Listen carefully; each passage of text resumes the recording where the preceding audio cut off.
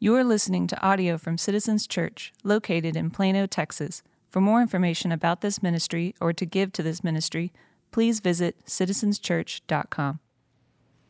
Good morning, church. It's good to see you guys today. We're going to be in Galatians chapter 3 today. If you have your Bibles, go ahead and turn there. There is a famous quote by Martin Luther, and it goes like this: "Whoever knows well how to distinguish the gospel from the law should be placed at the head of the class and called a doctor of the Holy Scriptures." My entire sermon today is basically just this one question: what is the difference between the law and the gospel? Right? What is the difference between the law and the gospel? Now, I'm going to come back to this question in a minute, but for right now, if you got your Bibles, again, turn to Galatians chapter 3. Now, today we're going to be taking a look at one of my favorite verses in Paul's letter to the Galatians. It's a little verse with enormous implications. If you remember, Paul's letter to the Galatians is a fiery and passionate defense of the centrality of the gospel. In the first chapter, Paul warns the Galatian Christians not to turn away from the gospel to another gospel. And he warns them that there's only one gospel. And in chapter 1, verse 8, he strengthens his warning, saying this: "But even if we or an angel from heaven should preach to you a gospel contrary to the one we preach to you, let him be accursed." There's only one gospel. And anyone who preaches a contrary gospel is in grave danger.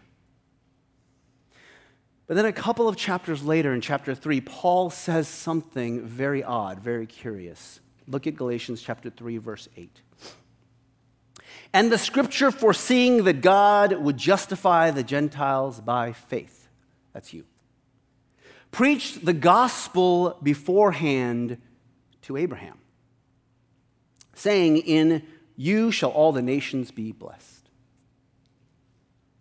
There are two strange, puzzling features in this little verse, right? So first, Paul says that the gospel was preached to Abraham. Now, before today, if I had asked you, did Abraham know the gospel, how many of you would have said, yeah, obviously, everyone knows that. Right? Secondly, Paul says the content of the gospel that Abraham heard was this: in you shall all the nations be blessed. Right? Likewise, if I asked you before today, what's the gospel? How many of you would have been like, oh, that's easy. The gospel is this: in you shall all the nations be blessed. Right? Probably none of you would have said that. Isn't that a little strange? Isn't that a little surprising? How can Paul say there's only one gospel and then say this is the gospel? How can Paul say Abraham knew the gospel? All right, to solve this question, we need to answer that question that I asked at the very beginning. What is the difference between the law and the gospel? Okay, you ready? So here's a pop quiz. All right, I'm going to read you 4 statements, and I just want you to do just one thing. So I'm going to read you 4 statements, and you will decide what I'm reading fits into one of 2 categories, okay? So decide whether what I read to you is advice or news. Advice or news, okay? Here we go. On July 20, 1969, over 1 billion people listened as Neil Armstrong said these words: "That's one small step for man, one giant leap for mankind." Saying this, he stepped off the lunar module, becoming the first man to walk on the moon. Is that advice or is that news? News, right, that's exactly right. Okay, number 2, work out at least 30 minutes every day. News or advice? Advice, that's right. All right, number 3, these get a little harder each time. Number 3, trust in the Lord with all your heart, lean not on your own understanding. Is that advice or is that news? It's advice. Very good. I love that nice loud answer. Number 4, here we go.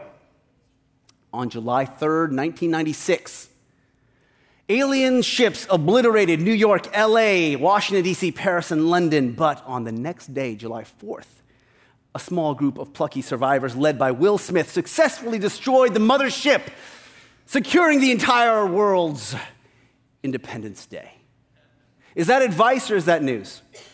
That's news. It's fake news, but it's news. It's not true, but it's not advice, is it? Right? Okay, so what's the point in doing this silly little exercise, right? I had you do that because the difference between the law and gospel is basically what we just did. It's the difference between advice and news. Okay, so for those of you who keep notes, write this down. The law is good advice. The gospel is good news. The law is good advice. The gospel is good news. If that is all you remember from my message today, I will be satisfied. I really mean that. Okay, so what is the main difference between advice and news? Why are we so easily able to pull those apart? Okay, the key difference is how we interact with advice, the way we interact with news. How do you respond to that, right? How do you interact with advice? How do you interact with news? Well, you obey advice, right? There's three things you can do with advice. You can do it, you can refuse to do it, or you can try to do it and then fail. So, like if I say, you should work out at least 30 minutes a day, right? You can be like, yes, I'll do that. That sounds great. Maybe I can do more than that, right? Or you'll say, nah, I'm good. That's not me. That sounds terrible. Or you can say, yeah, I totally want to do that. I really tried to do that, but I'm just super busy and my couch is really comfy. Right? But here's the thing. Okay, here's the difference. You don't obey the news. You can't do the news. Right? Neil Armstrong was the first man to walk on the moon on July 20th, 1969. It's not something you can do. You can't refuse to do that. You can't even try to do it and fail. Right? That's a meaningless interaction. So what do you do with news? What do you do with this information that I just gave you? Right? All you can do with this is you can choose to believe that it's true, or you can believe that it's not true. That's your choice. It's true or it's not true. Right? You can live your life based on the belief that this is true, or you can claim that the moon landings were all faked. There are some people who think that. Okay? But you can't live it out.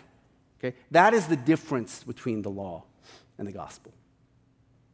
The law is statements like, love your neighbor as yourself. Do unto others as you would have them do unto you. Right? You can choose to do that. You can choose not to do it. You can try to do it and fail.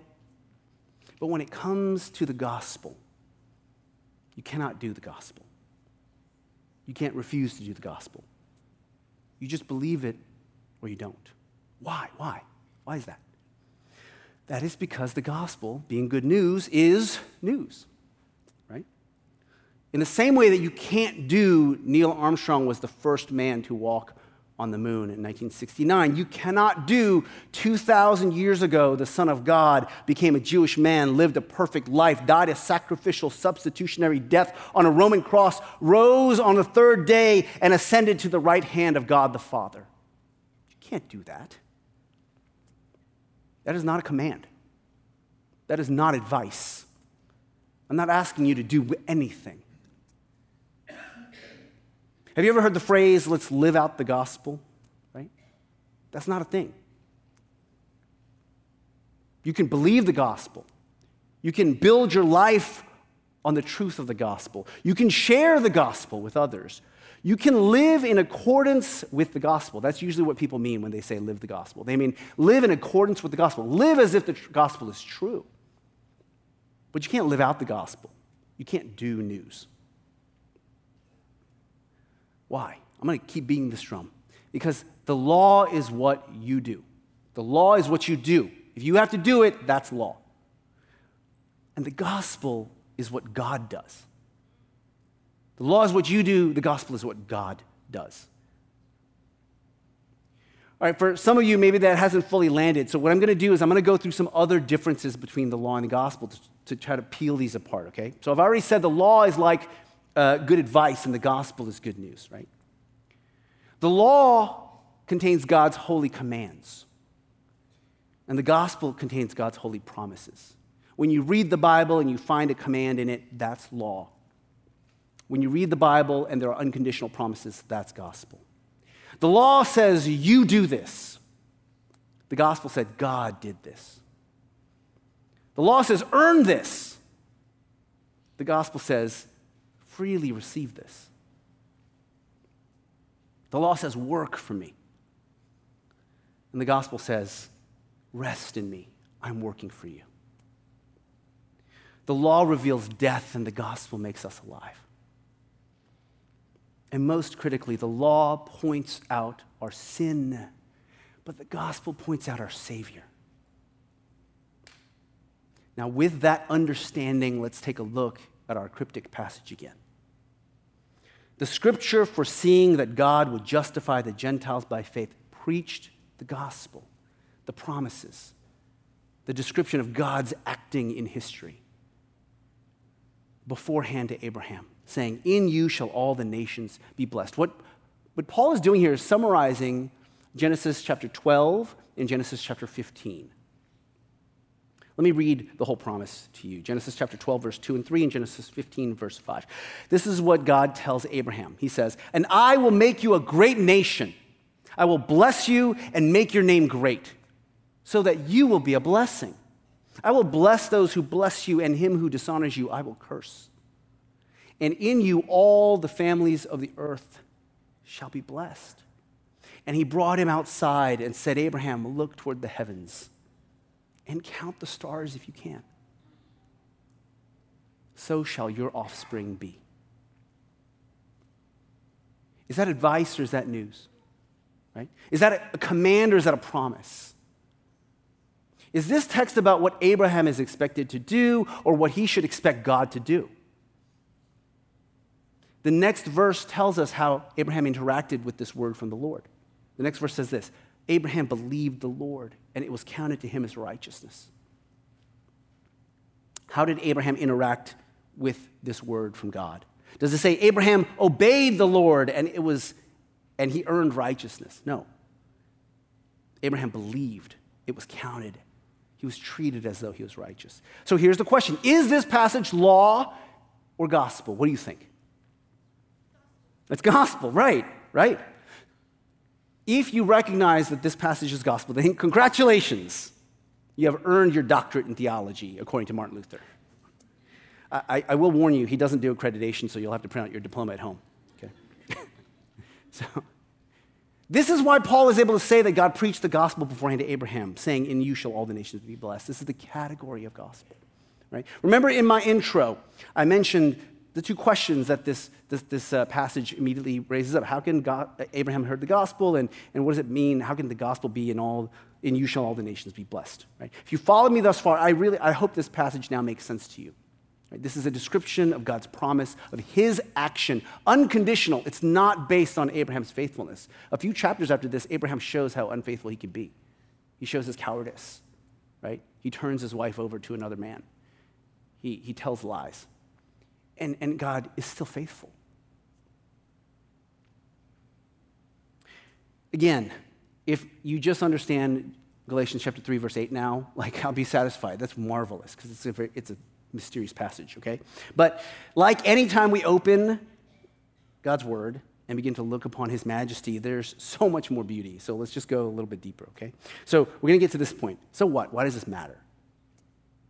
Let me unpack for you a few practical implications, like takeaways, of why it's so important to be able to understand how to divide the law and the gospel. Why is this so critical? All right, first, have you ever heard someone say something like this?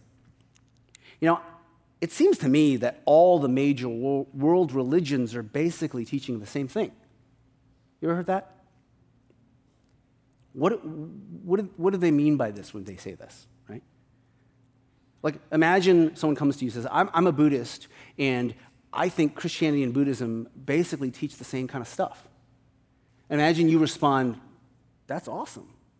Like, I'm so pleased to hear that what Buddhism teaches is that 2,000 years ago, the second person of the triune God took on flesh, lived a perfect life, died a substitutionary death on the cross, rose from the dead. That's amazing. I didn't realize that Buddhism taught that. Like, what will they say? They're like, slow down, pump the brakes. That's not what I meant. What I meant is don't murder, don't steal, do unto others, the golden rule, that kind of stuff, right? Do you see what they're doing? Yeah, they have one of the two categories, right? I hope you see what's happening here. Like when people say that all religions basically teach the same thing, they're partially right, okay?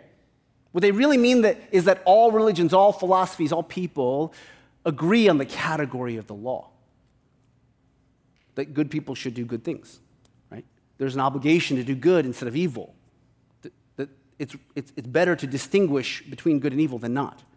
And they're right about that. They're basically paraphrasing what Paul said in Romans chapter 2, verse 14 and 15. Paul said this, "For when the Gentiles who do not have the law," like the Ten Commandments, things like that, "by nature do what the law requires, they are a law to themselves, even though they don't have the law.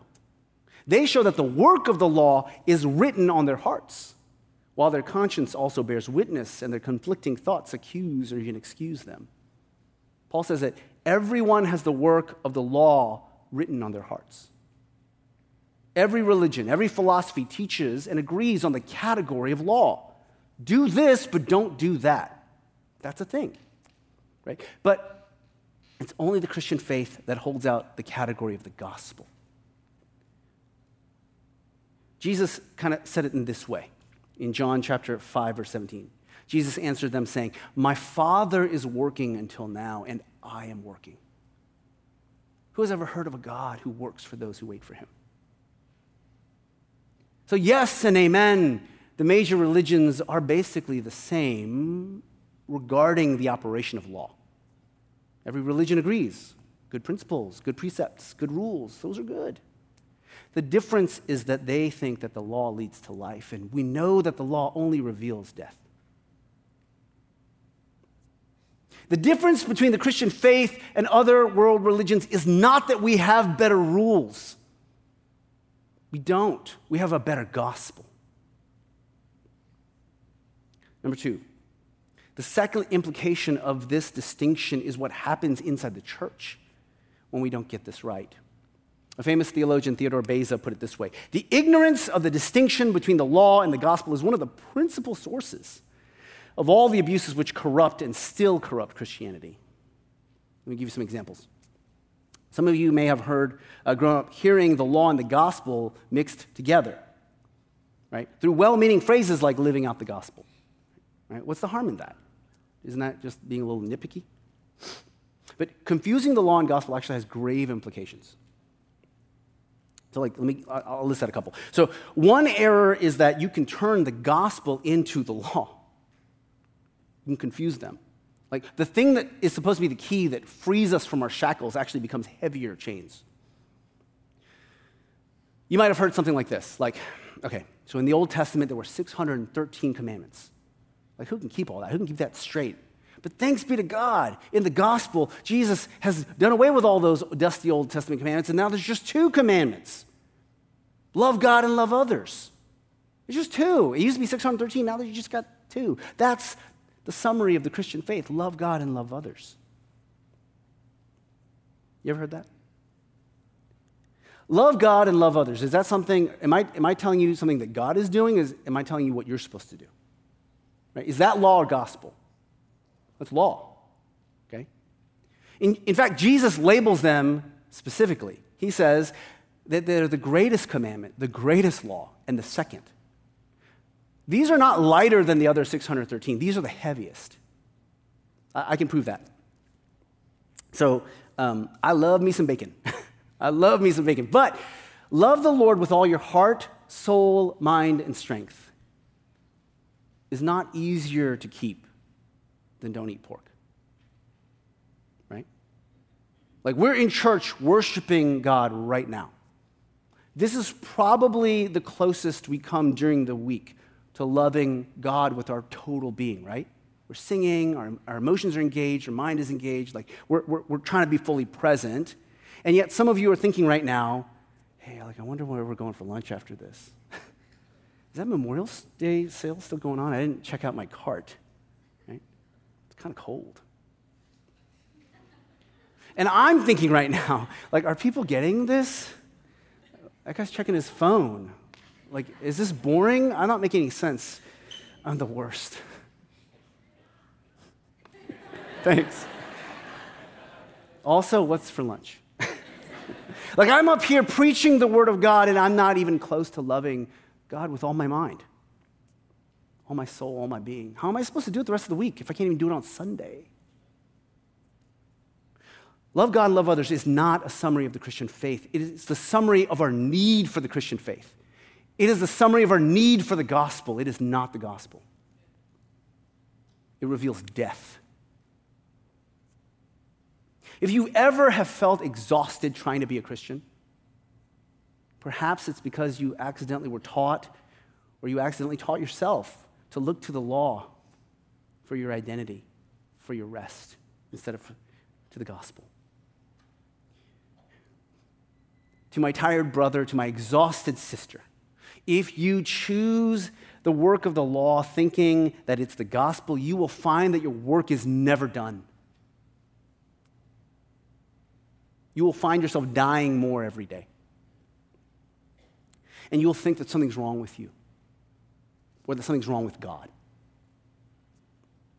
The law's work is never finished. But the gospel invites you to rest in Christ's work, which is finished. It is finished. Rest in Christ's finished work, where you are called good and faithful servant, more than a conqueror, worthy, righteous, and beloved. The law shows us our great need for a Savior, but the gospel shows us we have a great Savior for our need. All right, here's another way that you might have heard the law and gospel smeared together. Remember that the law urges us to earn with our works, but the gospel says to receive freely by faith. If we confuse the categories of law and gospel, we can begin to mash them together, and then we make faith itself a work.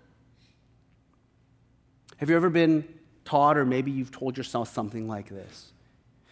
The reason why I didn't get that blessing, the reason why I didn't get that healing, the reason why I didn't get that job, the reason why I'm suffering so much right now is because I haven't been producing enough faith.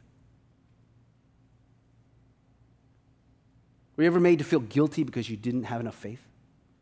As if you were the one responsible for producing it in the first place?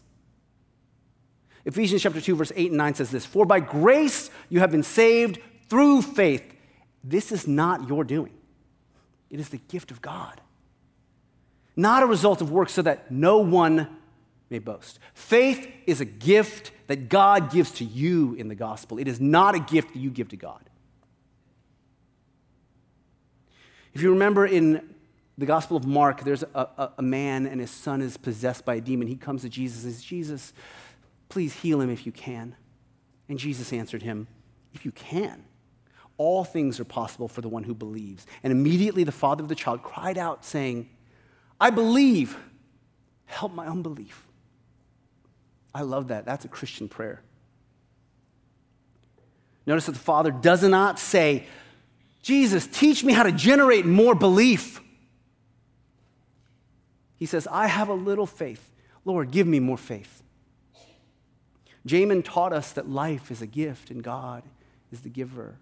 Mark reminds us that faith is a gift and God is the giver. Brother and sister, you are not saved by your perfecting of your faith, but by the perfection of the one in whom your faith rests. It is not about you. That is why faith as small as a mustard seed can move mountains. It can save you. It's not about you. It's about Jesus. It is a horrible thing when teachers of the word, when Christians turn faith into a burden, turn the gospel into law. If you struggle with doubts, if you struggle with your faith, be encouraged that God knew all of that when he bought you. He knew that before the foundations of the earth. He bought you knowing all of your brokenness, all of your disappointments. God never has buyer's remorse. He does not keep receipts. He only buys broken people. So rest in him. Don't look to the strength of your faithfulness. That is sinking sand. Look to the strength of the faithfulness of Jesus. That's your solid rock. Number 3. When we misunderstand the law and the gospel, we can easily fall into the mistake of turning every passage in the Bible about us rather than about God. Make the Bible about how to improve our work instead of focusing on his work. Let me give you a really easy example. Have you ever heard the story of David and Goliath? Right? And maybe you heard this line, David had 5 smooth stones. What are your 5 smooth stones? What are your stones of faith? The story of David and Goliath is the story of David's triumph over Goliath, rather, is not about you, right? The reader of that story is not being asked to do anything. In fact, even the Israelite army in the story doesn't do anything or contribute anything to their victory. The story is about what God is doing for the Israelites, using David as an instrument. The story is not about you. It's about God and his faithfulness. It's meant to be gospel rest. There's a faithful king. It points to Jesus. It's not meant to be law-driven work. And yet we do that so easily, don't we? Even in the passage we read today, Abraham was told, "In you shall all the nations be blessed. Your offspring will outnumber the stars of the heavens." Do you think Abraham had any idea how that was going to happen? Like the last verse of Galatians chapter 3 reads this. It says, if you are Christ's, if you are in Christ, then you are Abraham's offspring, heirs according to that promise, the gospel promise. In other words, if you are a follower of Jesus Christ and you're in this room today, you are the fulfillment of God's promise to Abraham made in the Bronze Age. Abraham had no idea how that promise would be fulfilled. He just believed that it would. The promise wasn't about him. It was about God. Good news, not good advice. I just want to end my sermon. I want to speak some gospel promises over you today. I want you to listen. I'm not going to give you any advice. I'm not going to ask you to do anything. Just listen and rest and receive freely with faith the gracious work of God who's fighting for us. God made all things. He's the creator of the heavens and the earth, but he made you in his image. And even though his image bearers broke the world, Jesus is making all things new. Jesus died for your sins. Therefore, there is now no condemnation for those who are in Christ Jesus. That means your identity is not defined by your worst moment. You are not the worst thing you ever did. God is working together all things for the good of those who love him, who are called according to his purpose. Christ was raised on the third day. He's the first fruits of the resurrection. And because he is raised, you too shall be raised with him. Jesus is coming again to make all things new, to wipe away every tear, to erase every heartache, to restore everything that's been stolen. And one day God will dwell with us, and we'll be his people. And none of that depends on your performance.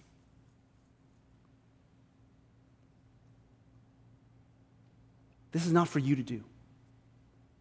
This is for you to receive. This is for you to believe. We take a hold of this through faith.